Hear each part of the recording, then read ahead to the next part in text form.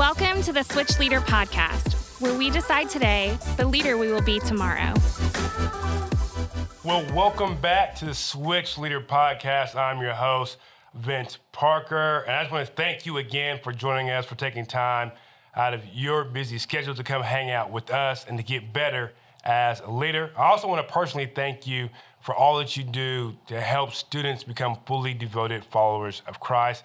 I could not do it and it could not happen without you and without your support, without your prayers. And so we're so thankful for that. So on behalf of myself, I simply say thank you to you.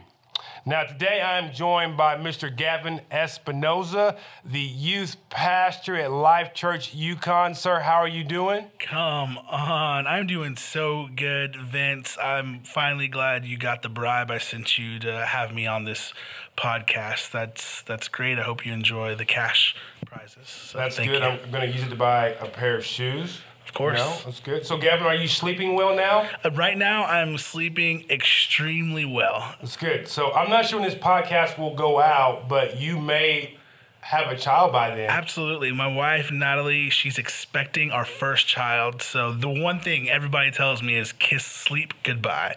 For at least 18 years is what I would say. Yeah. So I'm trying to get it in as much as possible right now. Okay, but you guys are excited? Very excited. Is the baby room all done? Baby room is mostly done. One thing that we're doing is we haven't told anybody the gender. My wife and I know, but nobody else does. So it's like this top secret thing. With mom, dad, if you're listening to this, I'm sorry. I'm not going to tell you on this podcast either. What? I Absolutely. thought we had breaking news. I know. We thought about breaking it, but my wife's not here, and I want to be able to sleep on the bed tonight. Okay. Well, very good. Absolutely. So, question for you. Are you ready? I'm so ready. How much wood would a woodchuck chuck if a woodchuck could chuck wood? A woodchuck would chuck plenty of wood if a woodchuck could chuck wood. Wow. Well done. Boom.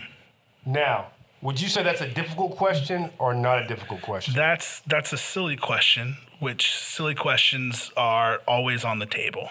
They are, but today we're talking about difficult questions. Difficult questions, not just silly questions. That's right. So what do you do as a Switch leader when a student approaches you with a difficult question? So, Gavin, let's start off. Let's just list some examples of what a difficult question might be. Yeah, I'd break down difficult questions into a few different categories.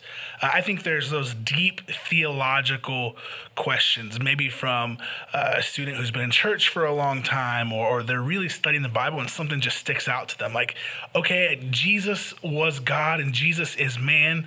How is Jesus both God and man? So that's an example of a theological question. Then you got some of the like God, time, space related questions. Like, all right, how does God, if God always existed before time and after time, just mind-boggling questions, which are also very tough questions. And sometimes you got more of the morality of an all-powerful God question. Like, if God really loves us, why does he allow bad things happen to good people?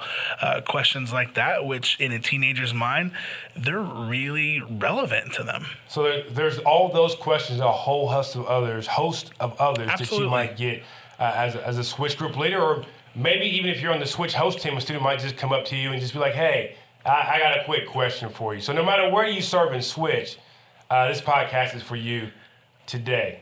So as we think about that, what's the first thing I should do as a leader when I get a difficult question? You know, when you get a difficult question, we want you to first ask yourself, do I know the answer to their question? And if the answer is, I'm not sure, or I think I know the answer, then you do not need to proceed any further, because you do not need to make up an answer and give whatever you hope to be the correct answer as a response to the student. In fact, we encourage you to say, I don't really know the answer to that question, but if you give me a couple of days, I can help find the answer. So if I asked you, why does God allow bad things to happen to good people, and you don't know the answer, you would say? If you asked me that question point blank, I would say, Vince, tell me more about why you're asking that question. Because I think sometimes in a student's life and a mind, the situation as to why they're asking that question can matter just as much as the question themselves. For some of them, it may just be a question they heard someone else ask. So they actually may not even care about the full extent to the answer. They just kind of want to see what you know. But sometimes they've experienced something in their own life that's really pressing and really challenging them spiritually on their view of God. And so you might need to address something else. Maybe what they're actually experiencing is grief or loss because they've experienced some of that.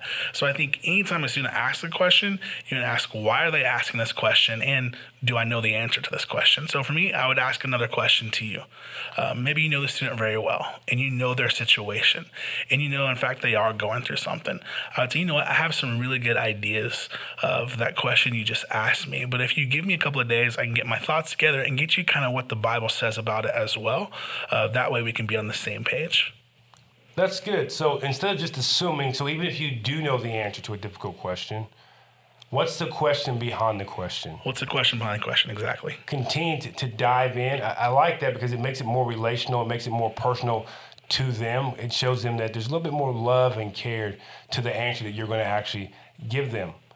But the credit being knowing that if you don't know, it's okay to say, I don't know. I don't know is the perfect answer to a difficult question. So let me ask you this. How do you follow up with the I don't know? Because obviously we believe it's okay to say that, but should it just end there? Yeah, it's I don't know. Let me get back with you within a few days. If you say, let me get back with you next week, that's probably a little too long in a student's life to wait that long. You wouldn't want to have to wait that long to get someone you trusted to come back with you with an answer. So if you're a switch leader and in any capacity, whether that's high-fiving people out the front or in hospitality, and you get asked a tough question, you don't want to wait till next week. So you need to make sure you have a way to contact this student so you can contact them throughout the week once you know the answer. And if you respond in a timely manner, it shows, wow, that leader really cared about me. And the question, the way you answered that question may not matter as much as a quickly and caring response does. Okay.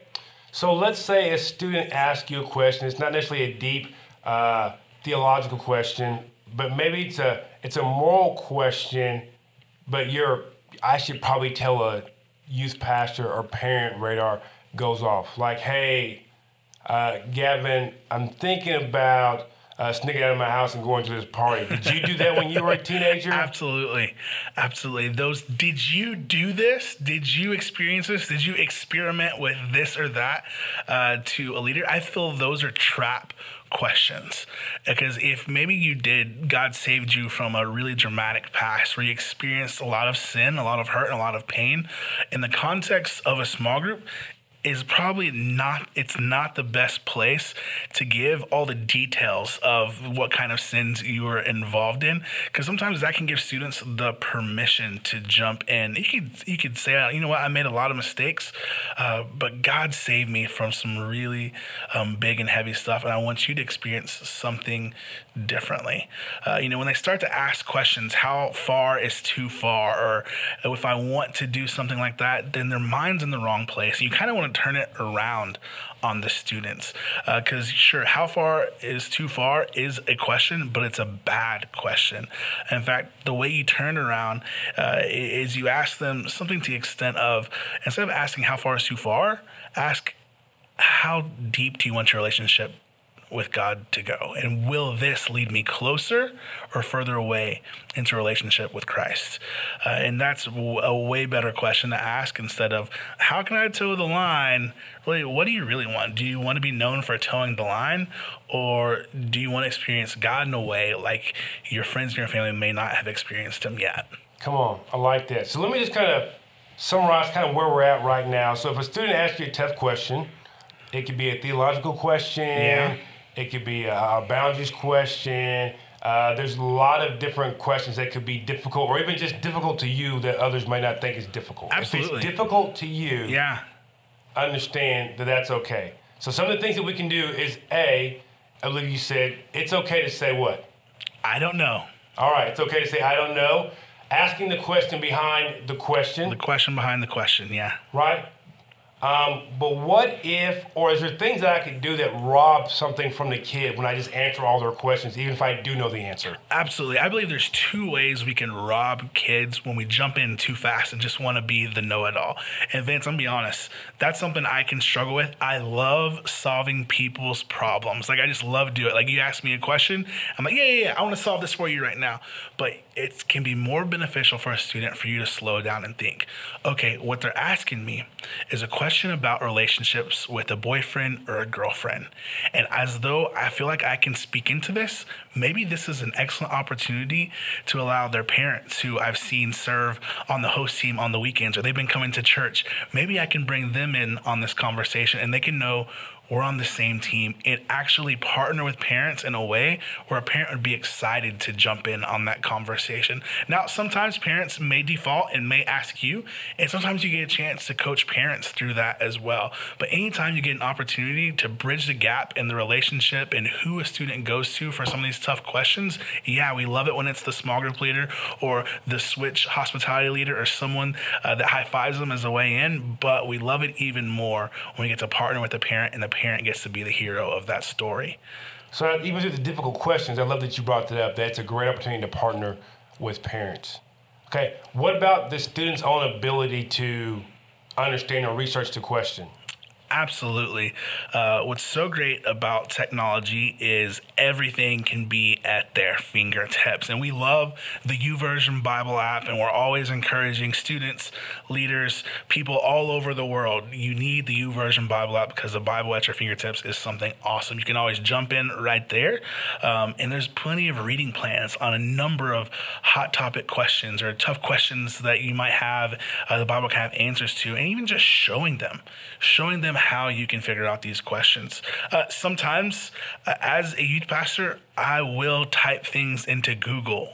What? You'll type things into Google? Yeah, because you can get a variety of different things. Now, I'm not saying Google's the end-all, be-all, because you always point back to the Bible, and the Bible is our ultimate authority. So yes. I always ask, like, how can I find this in the Bible? And that's an excellent way to figure out, all right, here's how I'm searching through this, and here's the kind of articles and the kind of websites I trust, and the kind of people that have sound biblical knowledge and authority to speak on a topic like this.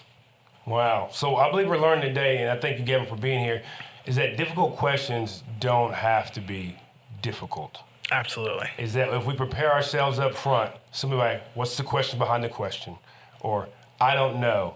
Or involving the parents or partnering with the youth pastor. Or even, hey, working with the students to help them answer their own questions, Absolutely. To do their own research. I believe we can turn difficult questions into amazing opportunities to lead students to become fully devoted followers of Christ. Gavin, I want to thank you for being here. Is there anything else you want to add before we get out of here? Absolutely. Just as a leader that's consistent with students, just never underestimate your influence. When I think about different people I've seen, some of the people that give high fives at the very front entrance of Switch, they're not small group leaders. They can end up being some of the most influential person in the students' lives. And I've seen that time and time again. So recognize you showing up at Switch with a smile and that caring and approachable attitude makes a huge difference for you to help lead a student to become fully devoted followers of Christ. Man, come on, Gavin. I think that's a great way to end it. So again, thank you guys so much for all that you do as a Switch leader, and thank you for listening to the Switch Leader Podcast, where we decide today the leader we will be tomorrow.